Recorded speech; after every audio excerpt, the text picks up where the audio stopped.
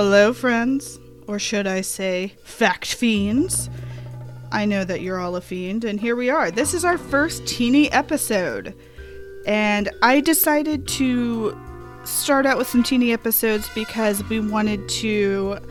That's the royal we. I don't know why I keep saying we. I'm so used to teamwork, but it's a team of me. So, I wanted to wide release a couple teeny episodes to show you what will be coming on the Patreon if you subscribe. Multiple tiers, of course. We are working on doing a couple of extra things for the show and providing some fun features for all of you fact fiends who have been following us.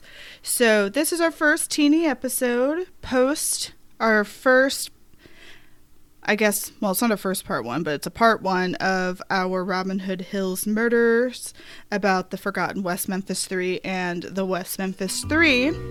So today with me is the gorgeous Rachel Hip Flores. I'm very happy that you said that because as this is an audio medium, there is no way to verify, so I'm just going to go with yes, that's correct. Hi, Fury. Hello. Hey. And as always, I am your Gorgon host, Elizabeth Fury. Again, unverifiable. I've always wanted to be Medusa. Like, she's amazing. That's the shade I want to throw. So today, respect. Yeah. Respect. So, in this teeny episode, Rachel had, I would not say the pleasure of, but she had the opportunity of learning about the West Memphis 3 case from the previous episode. And as she will be our guest host for episode 2 of season 2, part 2 of the Robin Hood Hills murder. How many twos are there? It's all good. We're all behind you. I realized it was like, this is double the magic here. I wanted to take the time to get her opinion on what it was like to experience that case firsthand, as I lived it, living in Arkansas, living in Little Rock, through the late 90s into the aughts and into the early teens. I was a staunch supporter of freeing the West Memphis 3 myself, so obviously I think from the tone of the episode, it's kind of obvious who I was supporting.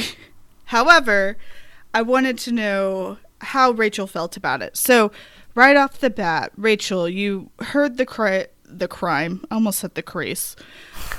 You heard the crime of these 3 young boys who tragically lost their lives in this horrific case. And then it shifts to basically another tragedy, in my opinion, of 3 young teenagers who are about to essentially lose their futures to basically a media outrage, a town outrage. And the boys seem forgotten. And I want to know, what was it like learning about this episode? As I think we were, like, in our single digits when this happened, so there is no way, like, you were on our JonBenet Ramsey episode when we discussed what it was like growing up in the wake of that. This is even before that. Right. So give me some thoughts on that. What was it like to hear about that crime? What were your feelings? So I was not aware of this crime. Before I was sort of vaguely aware of a group of people called the West Memphis 3, but that was the extent of my knowledge. So, obviously it was fucking horrifying, of course. Yes. I do remember sort of, but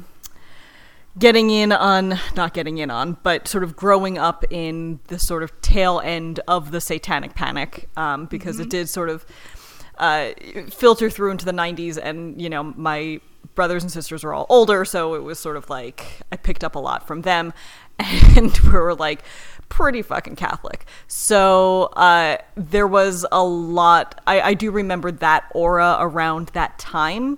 But hearing what the actual crime was, I mean, I'm not saying, look, I am 100% on your side. I think that there was a whole botched police investigation from what I heard in your episode. But that crime was so horrific that I do get the panic that would have surrounded it, especially in the wake of, if there is a spate of, you know, terrible crimes. And I feel like this is also around the time where 24-hour news cable channels started coming up, where it's just like, if you have this sort of frenzied mentality that's sort of creeping into the public consciousness, I get where this fear would drive you to believe some real fucked up shit.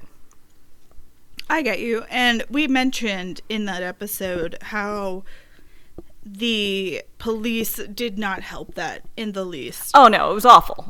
And yeah, many experts have discussed that there was satanic ritual training, and many of the experts that I respect, Paul Holes, who was instrumental in catching the Golden State Killer. Specifically, I did mention his episode on the Murder Squad. He said that in his very long career, he has never once encountered a satanic ritual killing. And I find that to be very telling, because not only did he work in, like, California, that would be the place to do it. I'm just saying. It's more, I would say, sensationalized. Yeah. And I do find this so interesting that I feel like if this exact case had happened somewhere more urban, say Little Rock, that would not have been the immediate leap. And so Damien's statement regarding West Memphis being a second Salem, right. I think that they already were primed to think anything was satanic. And as someone who lived in Little Rock and experienced this firsthand, that's not gone away. That is kind of still part of the culture in a major way. And for my teenage years, I did wear a lot of black, a lot of hand-me-downs, and I have been accused of being satanic in certain ways, which is very odd. You are to me. Thank you. But I find it very odd because Satanism itself kind of doesn't represent that. Yeah, exactly. The Church of Satan is quite sort of secular human, isn't it? Yeah, it's more like, let me give you the actual definition, because I don't want to misrepresent the Church of Satan. So it's a religious organization dedicated to Anton LaVey, apparently. But it's more of like, kind of like focusing towards, it has nothing to do with demons or selling souls. It doesn't really have like a physical church, but it's more about like the human experience. And I think because they chose to have a figure such as Satan involved, it frightened people who come from a Christian background, right? But we're in America where we have the freedom of religion, and this entire case violates it. However, just because Damien had like an interest in the occult, and he did own to Wicca, that's an entirely different religion. That's a whole different fucking thing. And they have the threefold rule, where whatever you put into the world comes back to you threefold. Right. And he explained on the stand what Wiccan beliefs are, how they're more related to nature and such like that. But it's more of like he had an interest in it. So what are your opinions in this moment where if your religious beliefs were put on the stand, how would you feel in that moment? I mean, not good, Fury. Yeah. No, I think it's, and I think that is what, I mean, again, I have done no research, so I'm totally fucking telling tales out of school, but I think that the Church of Satan does a lot of work around religious freedom, specifically because they, like, well, this is our religion, it's Satan, so it's sort of a deliberate challenge to a predominantly Christian, even though it's secular technically, Yes. Country. So yeah, of course, if I have no religious beliefs at this point, honestly, like recovering Catholic, but I'm not non-practicing fucking anything. I'm trying not to be a complete asshole to the human race. So that is a beautiful thing. Thank you. This is the bar that I have set for myself. But I think, you know, if just thinking about it sort of in a conceptual way, it is so counter to everything that we propose to believe in as a country. Yeah. Then yeah, it is a desecration of a national identity. I also find it interesting because it's actually very, very, the reactions and what is being said is very opposite Christian principles. Yeah, I have to say it. I went to a private Christian school. And my older brother, I respect him so much. I talk about him a lot on this podcast. His name is Robert. Shout out to Robert. He's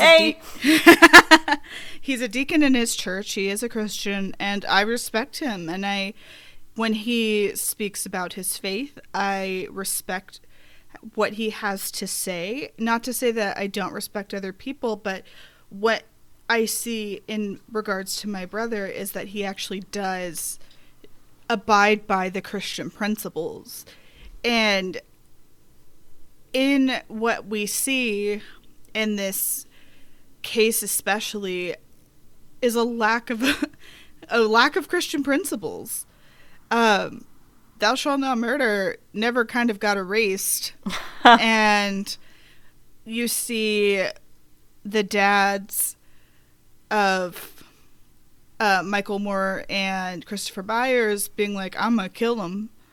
And an eye for an eye makes the whole world blind. I know that is not a Christian principle for words, but that's kind of the idea, I think, behind thou shalt not murder and not taking revenge, which is in the New Testament, because revenge doesn't bring any peace.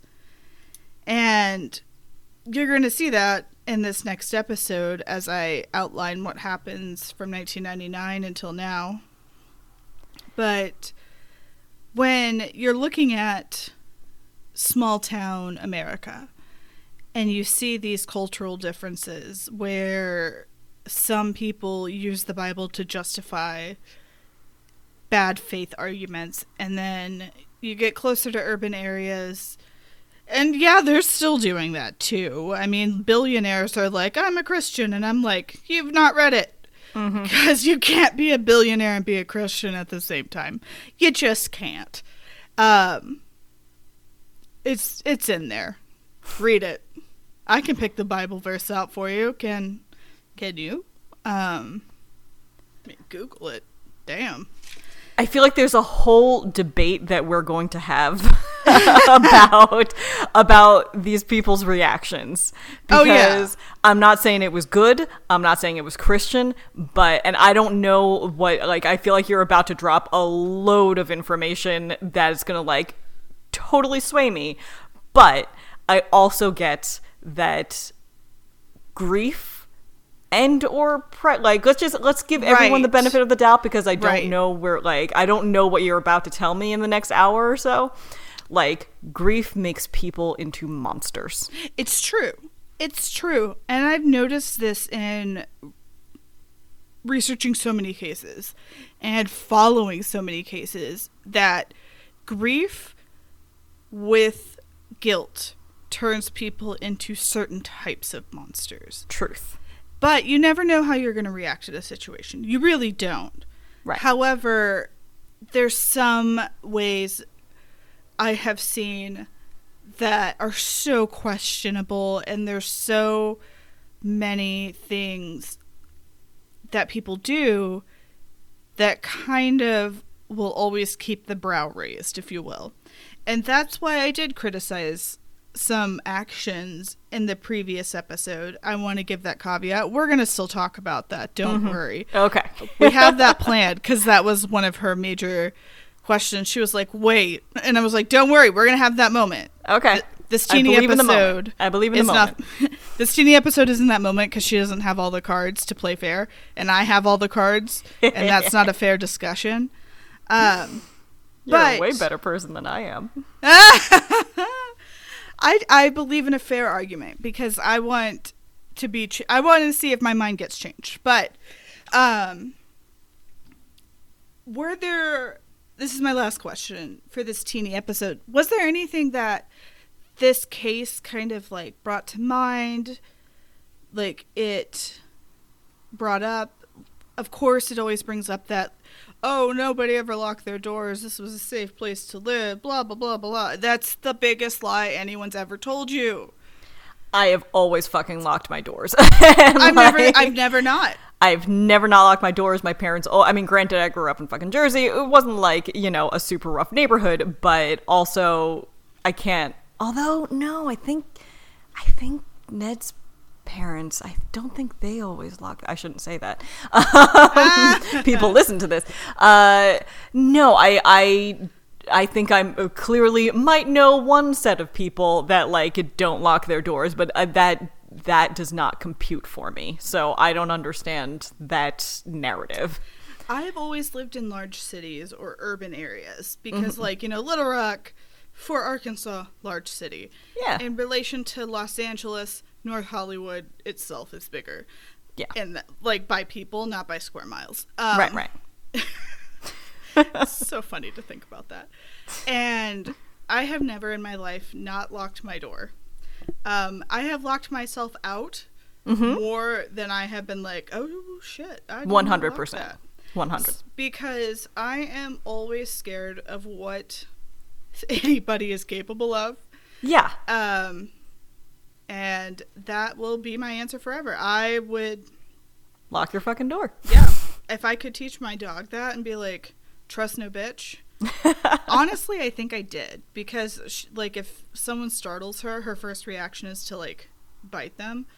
But, sorry, guys, I have a dog that's kind of bitey. She's deaf.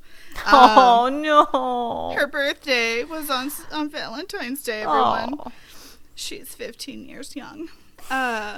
But, if you're going to go and touch her and she doesn't know you, chomp. But, I respect this. That's how I live my life, too. Yeah. I just bite a lot of people. I'll just be weird. I don't need it. If you're going to do something that's going to make me feel uncomfortable, I don't care about our friendship. I don't know you. You've bitten me 3 times. Have I? And that was just this week. When? I'm fucking with you. Oh, I was like, did I really? I was going to buy that. I love that was an option. And it does sound like it was that might have happened at a bar one night. Who knows? Or I thought it was a metaphorical bite. No, a spiritual bite.